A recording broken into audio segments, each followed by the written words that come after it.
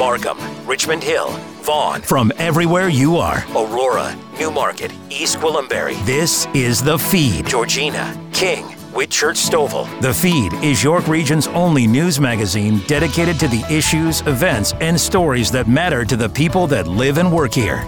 Welcome to The Feed. I'm Ann Rohmer. Monkeypox is growing in numbers with thousands of cases surfacing across the globe and over 100 here in Canada. The World Health Organization is putting our planet on notice. It has convened an emergency meeting set for next week to determine how to handle monkeypox.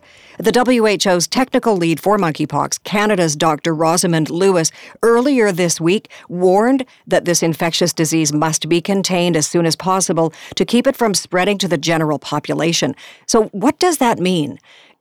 Hello, Anne. It's a pleasure to join your show. As the technical lead for monkeypox for the World Health Organization, it's my responsibility to support the response in every aspect and make sure that the information that is being shared with the general public is technically correct and useful to help people to protect themselves. And what is your background in terms of research and the understanding of an infectious disease like monkeypox? My own background, I trained in Canada as a public health physician, as a medical epidemiologist, and as a family physician before that. So I bring the medical understanding to this, and I also bring my training in epidemiology and public health and preventive medicine. And my career has been primarily, not exclusively, but largely around management of immunization and vaccine-preventable diseases. The word preventable is really important, particularly in this discussion. So the WHO is obviously taking monkeypox very seriously and the spread of it around the globe. They've convened an emergency meeting on June the 23rd. So what, in your view, does that signal, Dr. Lewis? The World Health Organization has decided to convene an emergency committee, which is a provision under the International Health Regulations. So this is an agreement between member states of the World Health Organization, which includes most countries in the world. So the purpose of the emergency committee is to discuss the situation. It's already been considered an emergency, but to determine what type of advice can be given to WHO and member states, and to decide if it qualifies at this time as a public health emergency of international concern. And if it is considered a global health emergency, what steps can the WHO take in order to protect the planet? The provision of calling a situation a public health emergency of international concern gives the emergency committee and WHO the possibility of providing temporary recommendations, what are called temporary recommendations, to member states. In other words, this puts a bit more authority behind the work that we're already doing. Are you concerned? You know, monkeypox has been around for a while, but there is this sudden surge in numbers, and I'm not sure if it's mutating into something different. Are you, Dr. Lewis, concerned about monkeypox right now? The situation around monkeypox at the moment is quite concerning because it has been a disease that's been known for 50 years. It was first discovered towards the tail end of the smallpox eradication program. The first case in a person was found in 1970, just as smallpox was beginning to wind down. So it was important to assess this situation and see if monkeypox was going to be as severe an illness as smallpox was before eradication. So the fact that since that time, there's been a very progressive and gradual increase in the number of cases being reported from the countries where this was already known, and some research had been done around that time.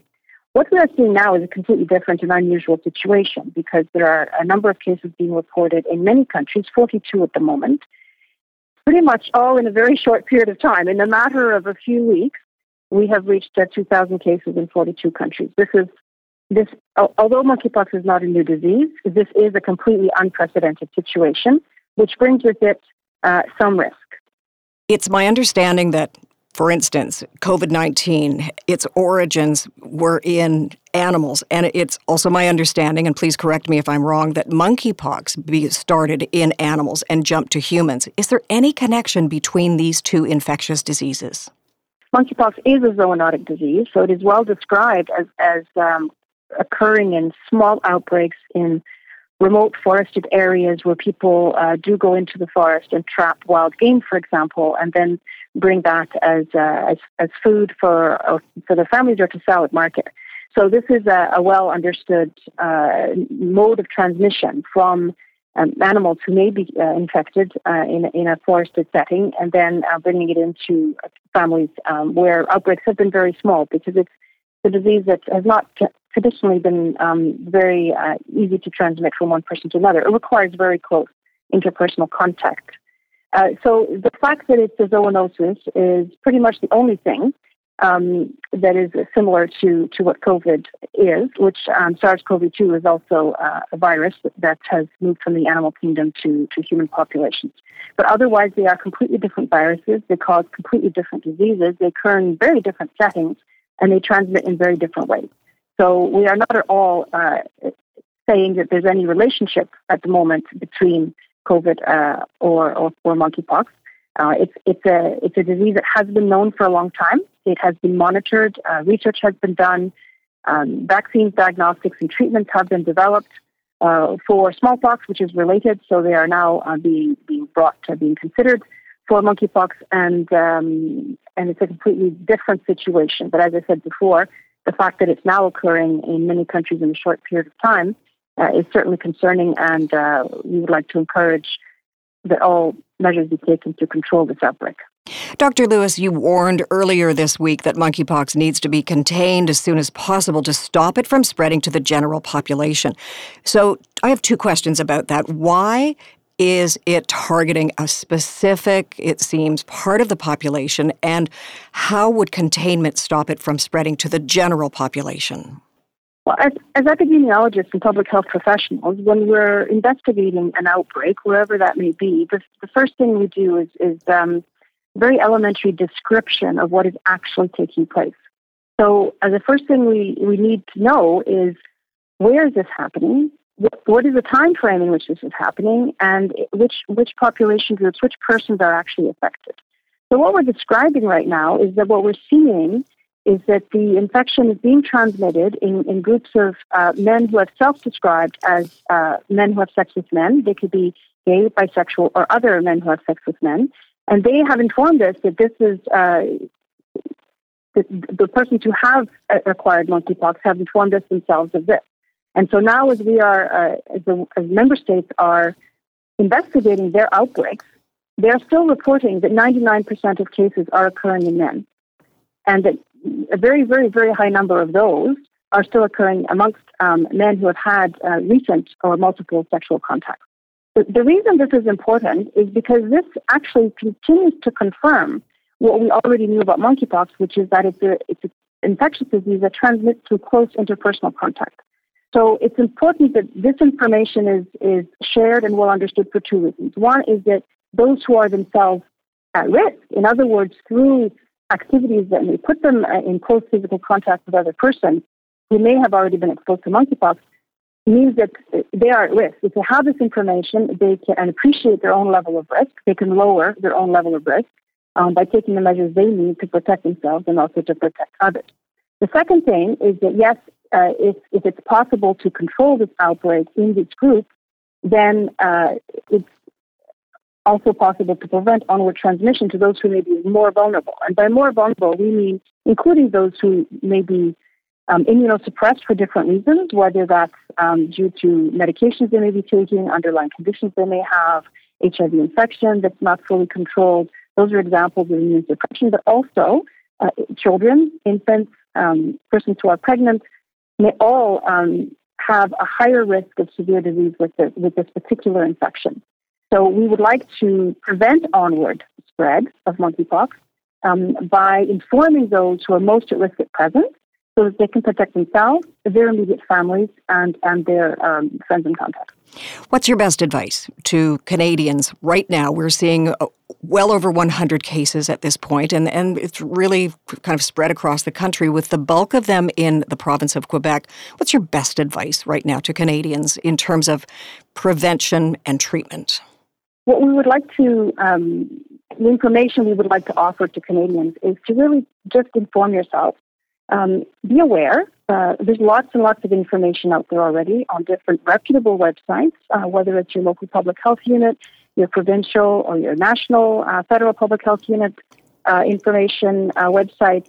There are increasing numbers of resources already becoming available in civil society organizations, community groups, among groups that support and work with people who may be at risk, and amongst organizers of festivals. So, for example, outdoor summer festivals, pride parades, festivals where there may be large numbers of people who wouldn't be at risk just by attending a festival. But if there are perhaps side events where there is more frequent close face-to-face contact, skin-to-skin contact, mouth-to-skin contact, those are the kinds of activities where people may be at risk. So the important thing is to be aware, to be informed, to appreciate your own level of risk by learning about it, and through which you can take your own measures to protect yourself. That's the most important thing.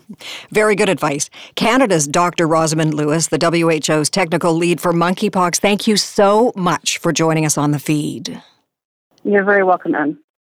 Next, from the perspective of public health here in Ontario, Dr. Fareen Karachiwala joins us. She is an Associate Medical Officer of Health in our own backyard here in York Region.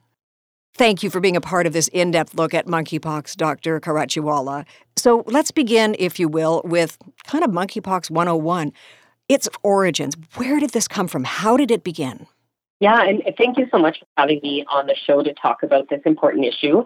So yeah, the origins, very interesting. This is a relatively recent disease. So monkeypox first originated, the first human case actually was discovered in 1970, and that was in Central Africa. So to date, we've mostly seen outbreaks in Central and West Africa. It is a zoonotic disease, so that means that it initially originated in animals and then was transmitted or passed on in the human population. So like I said, it's been limited up to this point, and what's new now is the spreading beyond Central and West Africa in a more prolonged way in multiple countries across the world. It seems to target a certain sector of the population, and that would be men. Can you expand on that? Yeah, so what's important to keep in mind is the virus doesn't discriminate. Any person is susceptible if they've had contact with a confirmed case, somebody who's been symptomatic. What we're seeing and how it was sort of introduced into the population in other countries across the world is it is spreading at this time among certain community groups, population groups. So at this time, gay and bisexual men who have sex with men. In the Canadian context, that's where we've seen a large portion of confirmed cases. But anyone is susceptible. It's just right now, that's where it's spreading and transmitting. But with the proper control measures, vaccination strategy, case contact management, those tools that we've also seen with COVID, hopefully spread will be limited and not look like what COVID did look like. But yeah, it's not a disease that targets any one group. It just happens to be spreading there. And we've seen this with other diseases.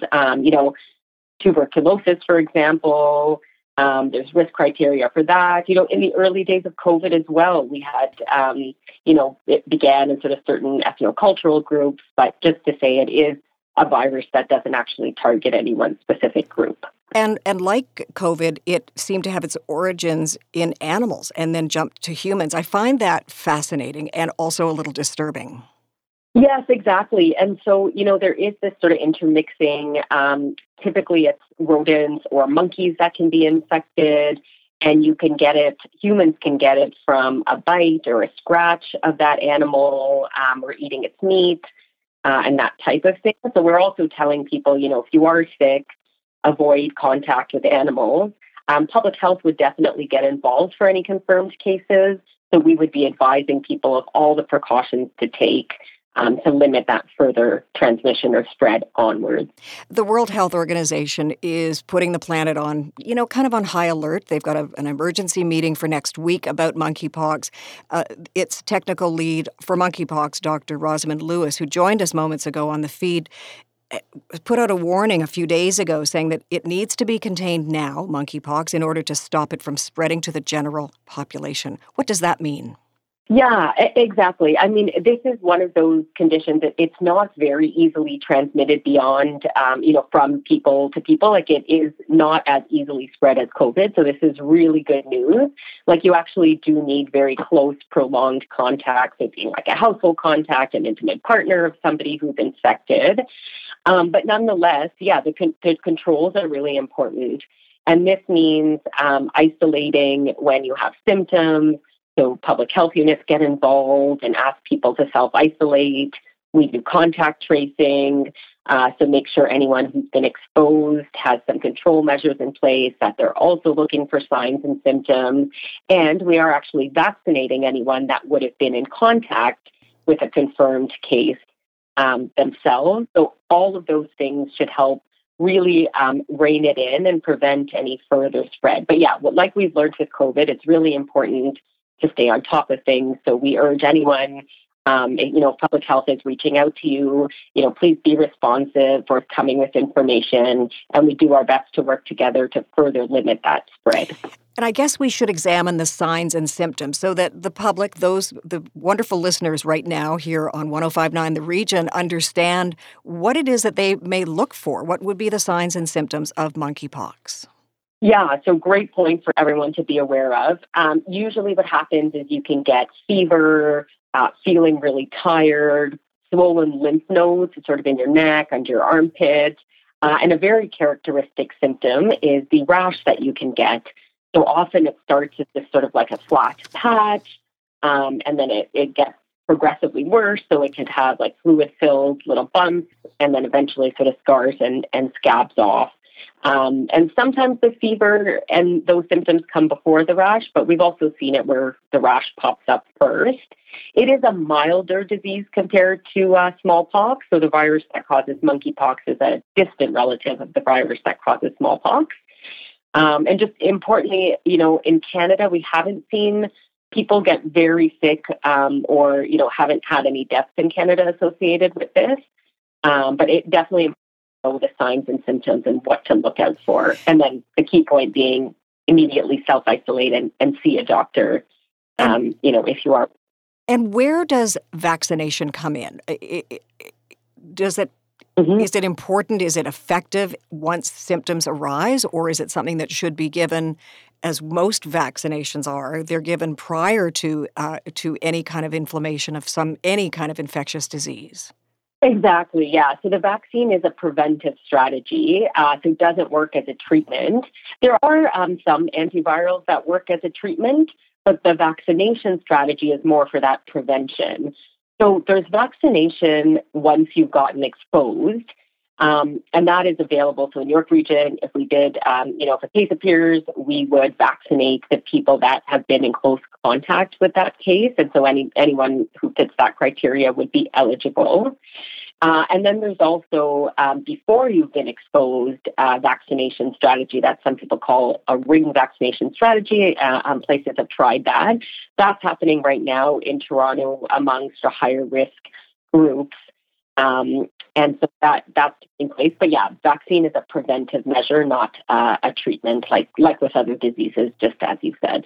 And where are we in terms of treatment for monkeypox? So mostly, like I said, the disease has been mild and self-limited. So it kind of takes 2 to 4 weeks to go away. And to date, no one in Canada has gotten very, very sick or died. And the treatment is what we call supportive. So kind of like what you would do with a cold. There's lots of rest. You might take Tylenol, Advil. And then also, there is an antiviral that is used. And so the treating clinician would be talking to public health and talking to the ministry about ordering that. But for the most part, people are at home. It's that rest, fluids, and stay self-isolated. So you're contagious or infectious to other people until the rash basically disappears.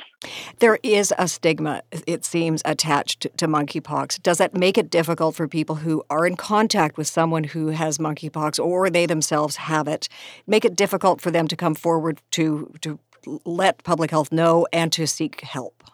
Yeah, for sure. So I think, like I said, with a lot of diseases, that stigma exists. And, we did and we do see that with COVID-19 as well. And so I think it's really important to stress that this is not a targeted disease. It's not a targeted virus. And really the potential exists for anyone to be infected. And really you just have to be in close, prolonged contact. Again, it's not something you would get sort of being out and about at the grocery store, let's say.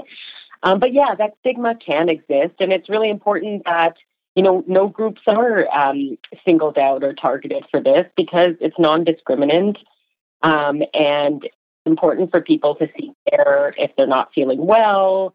But it's really great that we do have these larger preventive strategies, and hopefully in time, some larger vaccination efforts. We'll have to sort of stay tuned for that. You've got some really great, solid information on your website. Can you tell us what that is and why people should refer to it? Yeah, absolutely. We do have some messaging for the general population, just about signs or symptoms, what to do if you're feeling unwell, and just the general preventive messaging. So even things like, masking, covering up the lesion, staying home when you're sick, like all of those same things that worked with COVID will also work here.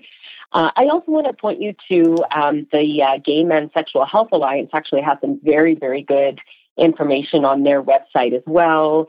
Really good considerations about what to do, how to protect yourself. And in York Region, too, we're working with partner organizations to get the word out in affected communities, non-affected communities, all the like, but just to get some, focused messaging of those who really need to know. Dr. Fareen Karachiwala, York Region's Associate Medical Officer of Health, thank you for your time on the feed. No problem. Thank you so much for having me. After the break, the need for blood and the growing doctor shortage. Do you have a story idea for the feed? Call us at 416-335-1059 or email info@1059theregion.com. Ann Rohmer and more of the feed coming up. This is 1059 The Region.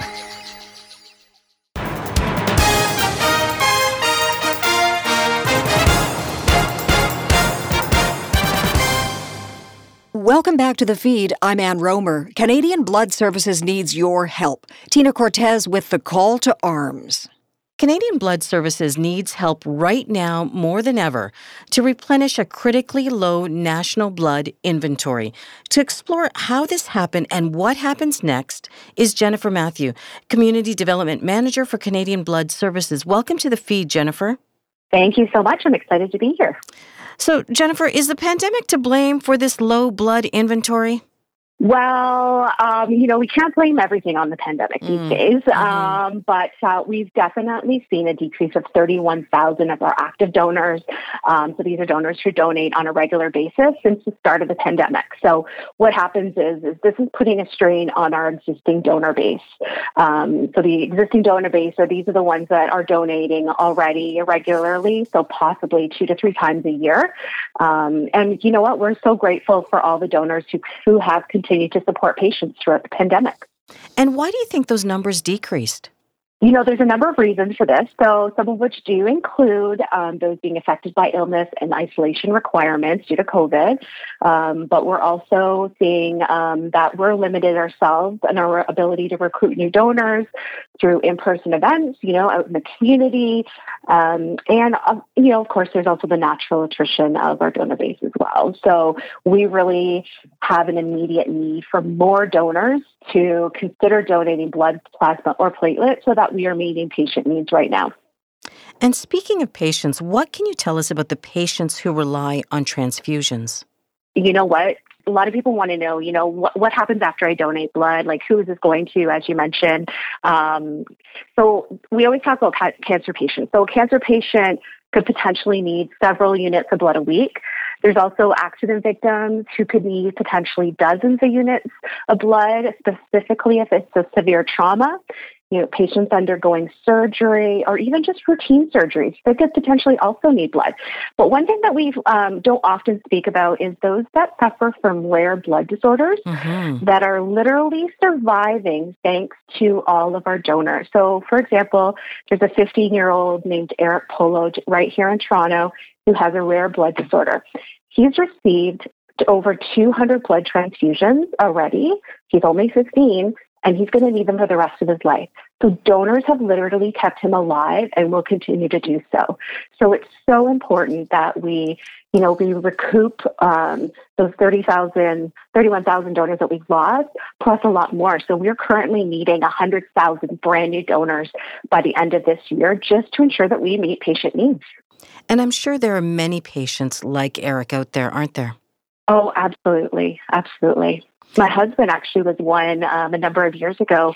He was diagnosed with cancer, and it was blood transfusions and those faceless donors that saved his life. So you never know when it's going to happen to you or a loved one or family or friend. It's just, I think the statistic is 1 in 2 people will either know or need someone who will need a blood transfusion. Now, at this time of year, as the weather warms, does the CBS usually see a drop in donors anyway? We definitely do. Summer vacation starts. People want to spend more time outside with friends and family. So our regular donor base, what we're finding is their regular routine tends to change during the summer, right? So they'll take holidays from work and et cetera. So we definitely see a drop in donations during summer as well as around long weekends. So, we're always in need of blood. Blood is in need every minute of every day. So literally every minute there's someone in Canada needing a blood transfusion. And it's so important that those people don't have to wait when they need it. We really need to step up and keep donating if you can. All right, let's get down to the specifics. Where can our listeners learn more about how to donate? Absolutely. So blood.ca, it's as simple as that. Great website, has information on blood, plasma, platelets, organs and tissues, and stem cells. So go right on our website. You'll find all the information plus more on how you can join Canada's Lifeline. Even if you're somebody who's unable to donate blood, there's so many different ways that you can be part of Canada's Lifeline and ensuring that patient needs are met across Canada. Jennifer, keep us posted on the progress, and thank you for your time this morning. Thank you so much. It was a pleasure to be here today, and I look forward to speaking with you hopefully soon.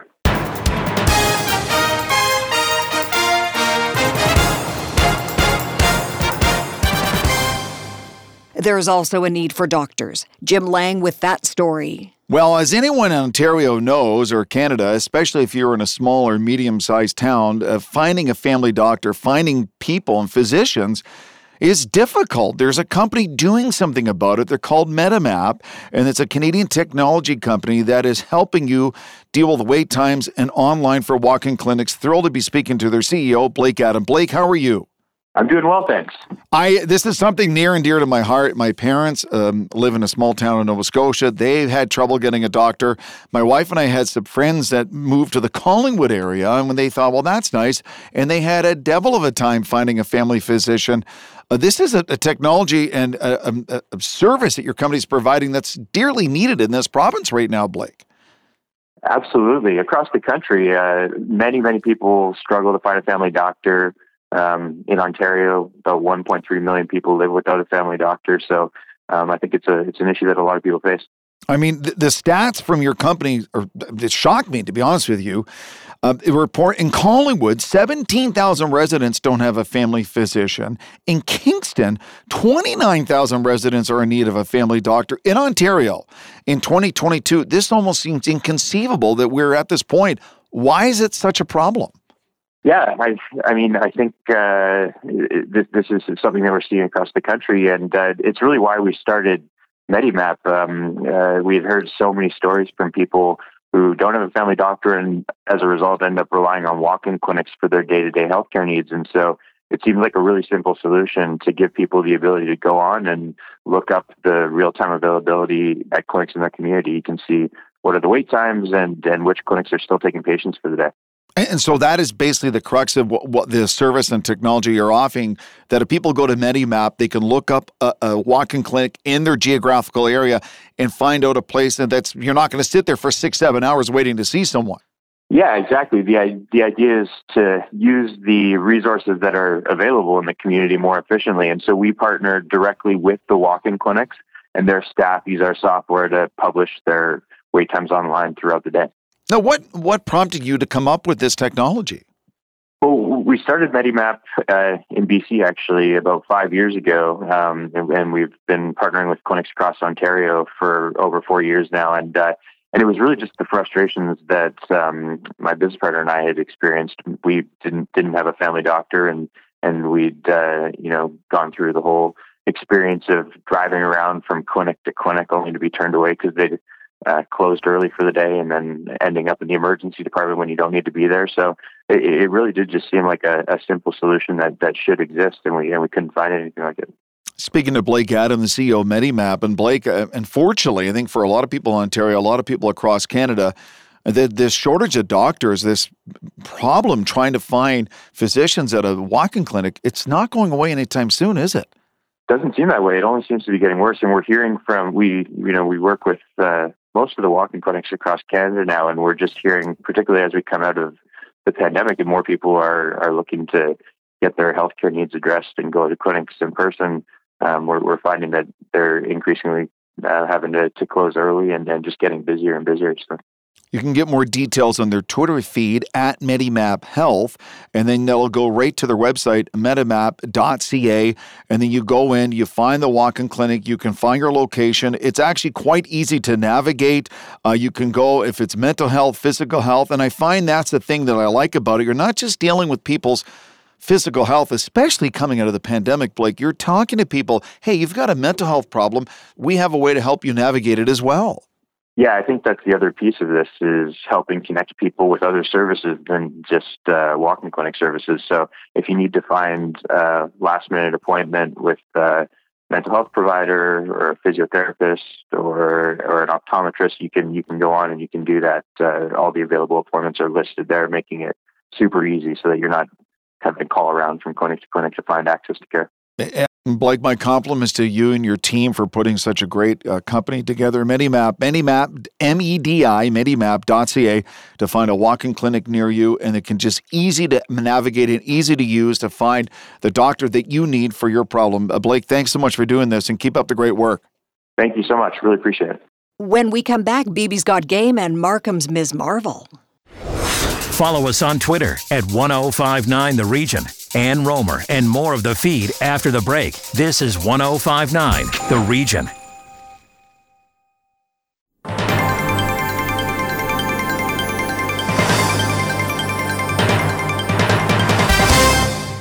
Welcome back to the feed. I'm Ann Rohmer. A real-life tennis star now has a new page. Kevin Frankish serves up this next story. She is the pride and joy and the darling, I should say, of Thornhill.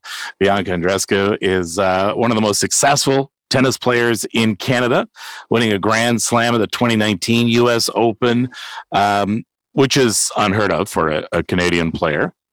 Beating Serena Williams, also kind of unheard of for any player. Hello, thank you so much for joining me. Thank you so much for having me. What an introduction. I love it.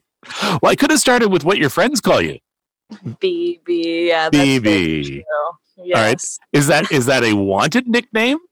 Nothing wanted, but I love it because my parents started calling me that just out of nowhere. And it was from a young age. And I always thought it was like a little childish. And I'm like trying to become, I'm like, no, guys, stop calling me that. But I ended up turning it into a book, so it's not that bad. I'm not complaining. Let's talk about that book. How long has the book been out now?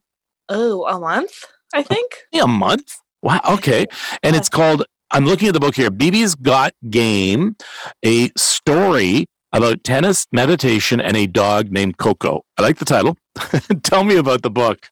Yeah, so one day I had a dream. I was about 15 years old, and I had a dream that I wrote a book, and it didn't in the dream, like I didn't know if it was a children's book or whatever. I just knew that I wrote a book, and I told my mom the next day about it, and she's like, oh, well, why not?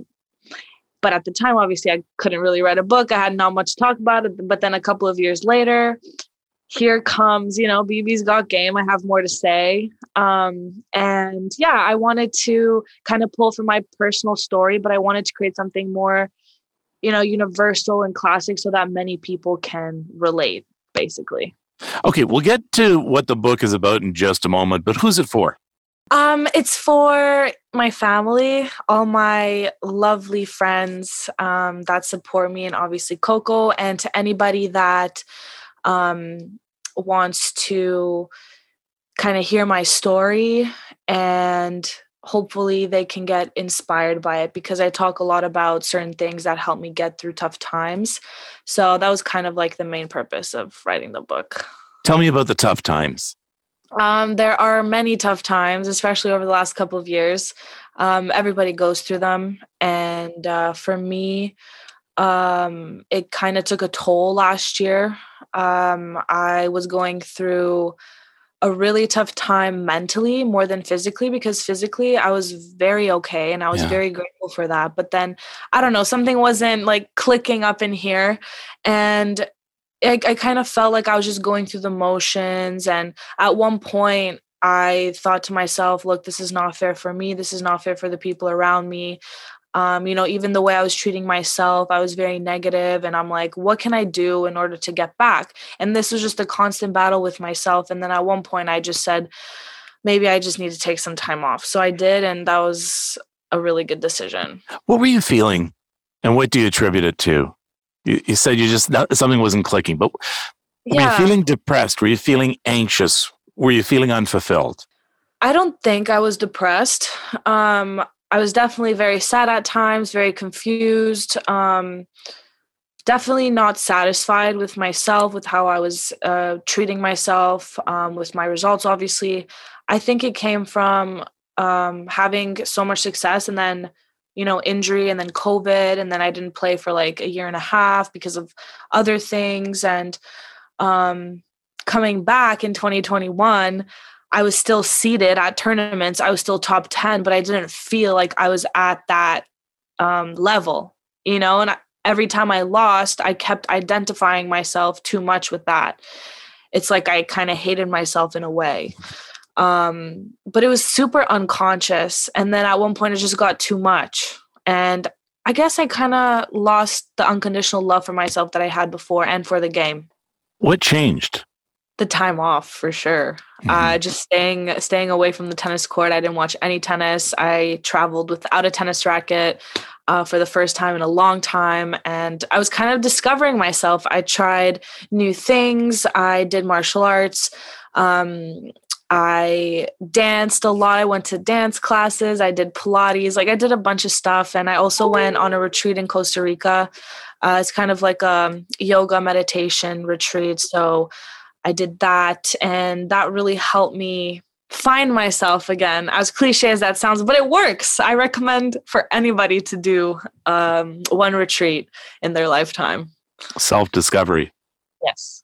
And is it going to stick? Or is there maintenance that needs to be done? Maintenance for sure. I've realized that once I got back in training mode, that it's not easy, because I was kind of like in my own bubble at that retreat, but now I'm in the real world in a way. Mm-hmm. And in a way it is the real world, but there's like so many more distractions. There's people that might not be aligned with how you think or what you believe in. So like you have to manage all of these, basically be the calmness in the storm.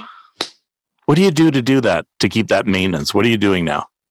I practice a lot of self-love. I make sure to take a lot of time for myself to do the things that I love, which is meditation, yoga, Pilates, watch movies, breathe.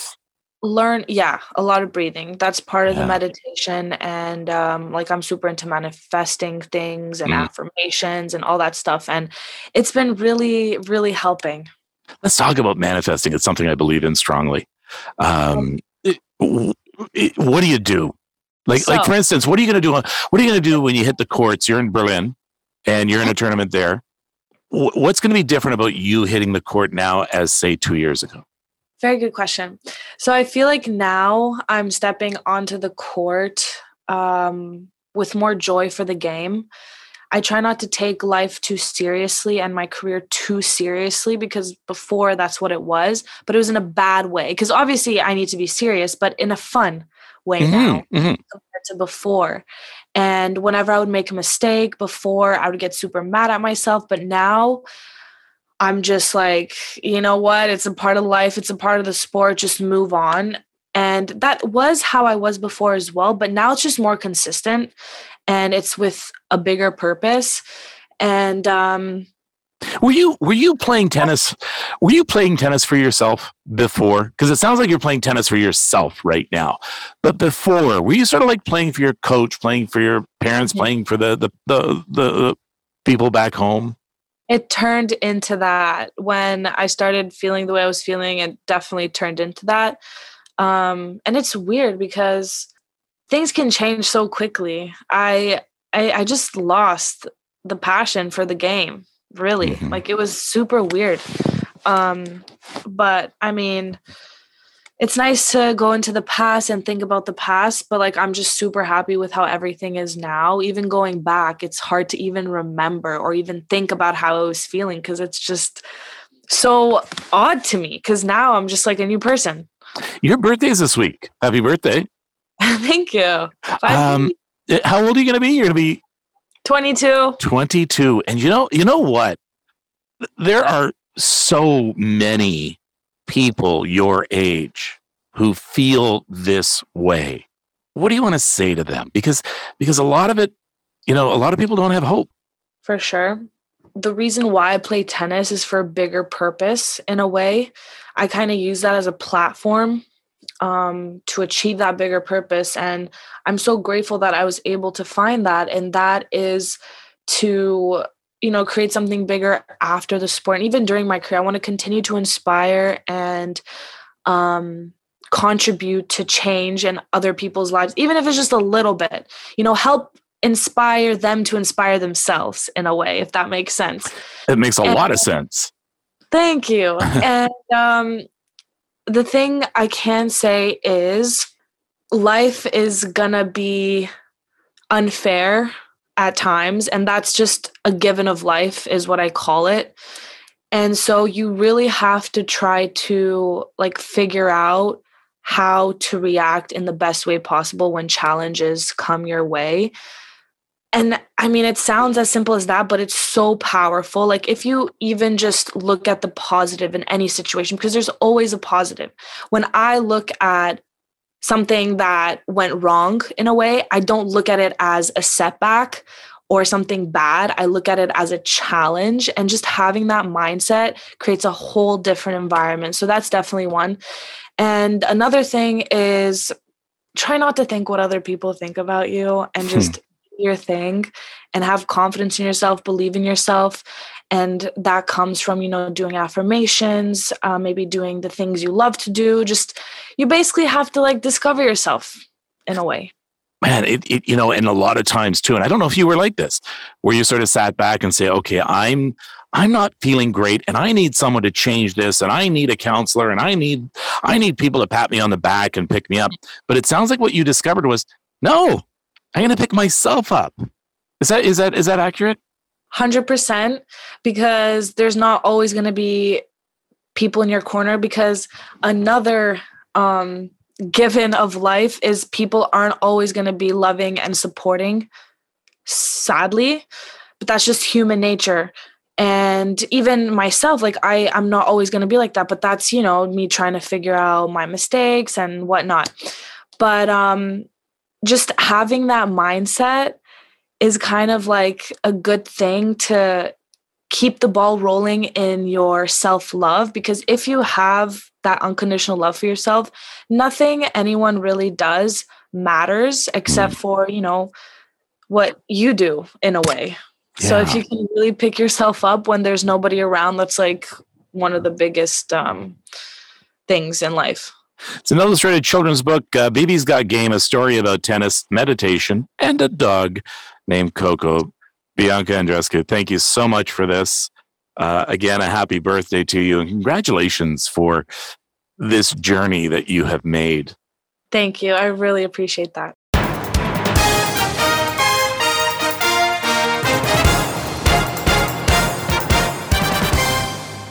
Our next superhero is from right here in Markham, Shaliza Bacchus with the Teen Star.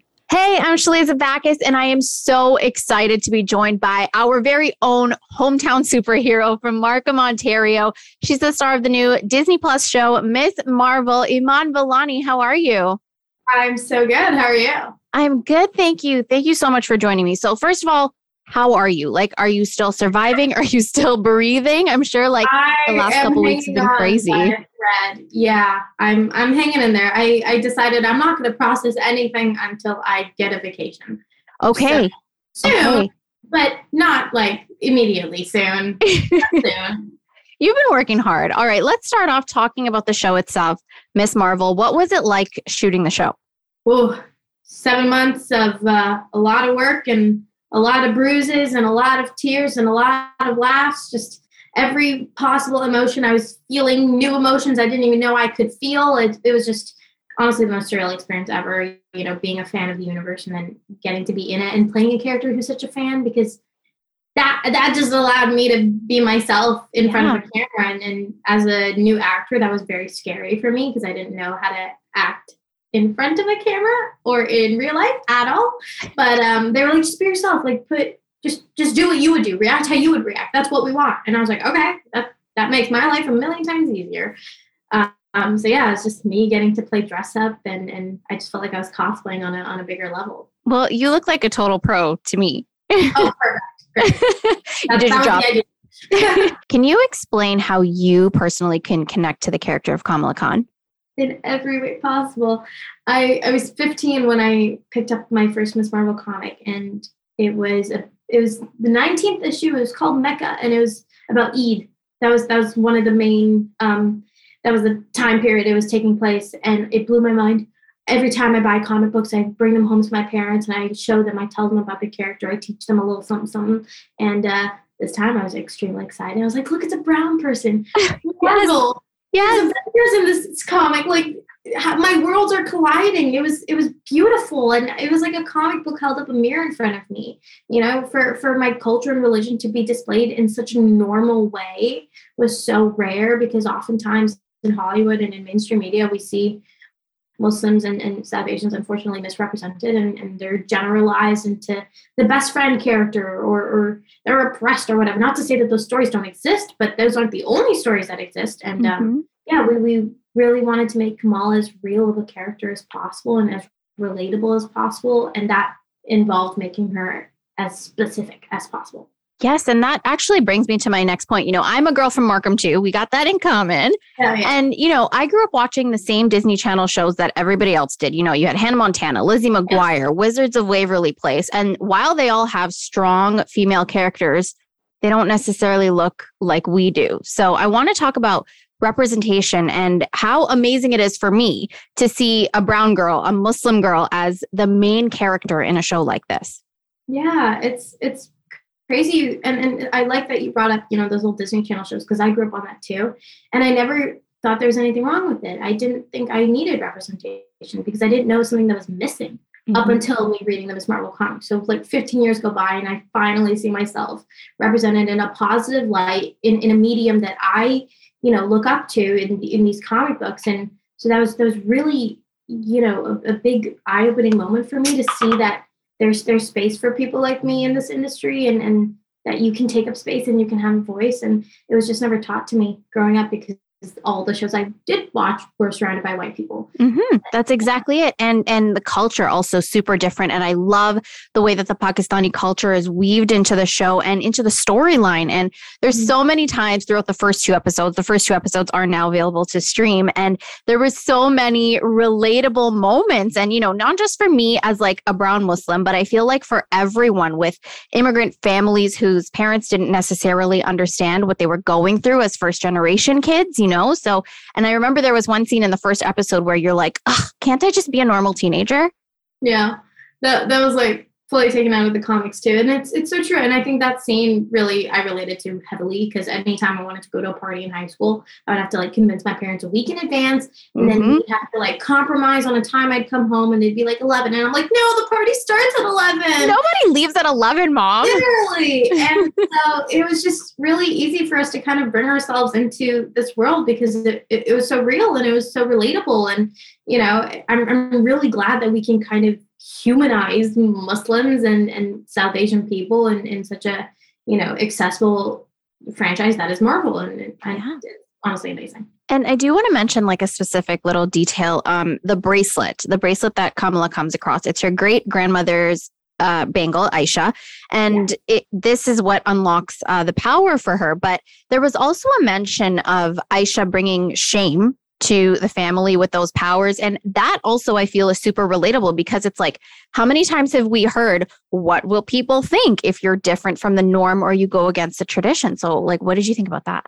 Yeah, community plays such a huge part in South Asian families, just showing that close-knit family relationship, but then also showing like you are a representation of your family name. And, any good or bad thing you do, every brown person is going to find out about it. It's like the gossip chain and it never ends. And so, my parents and Kamala's parents are obviously very cognizant of that. Of like, look, we have a reputation and we want to be shown in a certain way. We've worked so hard to bring our kids to this, America, and then for them to just like go off and then do drugs or whatever, it's not fair, because we had to grow up very differently for them to achieve, and experience whatever they wanted to. So I think that is the constant struggle of that sandwich generation of like, we want our kids to hold on to their culture and not forget about it, but we also want them to like thrive in these, in a new society. Yeah. And that's exactly it. I think that I assume we're going to see a lot more of that throughout the show, and just maybe your parents' mindset maybe changing a little bit. And, without giving too much away, what can viewers expect for the rest of the season? They can expect Kamala to find out a lot more about herself and about her family, and how, her culture and her family history play a huge part in who she is. And I think she ends up marrying a lot of, what like the 50 million things that when combined make Kamala Kamala. And I think that's kind of the whole point of our show, is to subvert labels and expectations, because this is not the Muslim show. This is not the Pakistani show. Kamala is not just Muslim. She's not just Pakistani. It's like, she's this amalgamation of so many different things that when combined make her who she is. And so, yeah, we see her evolve and just become her own version of what a hero can look like, and not some watered down version. Yes, I love that. I love that. Is there anything else you wanted to add, wanted to share with us about the show or about yourself?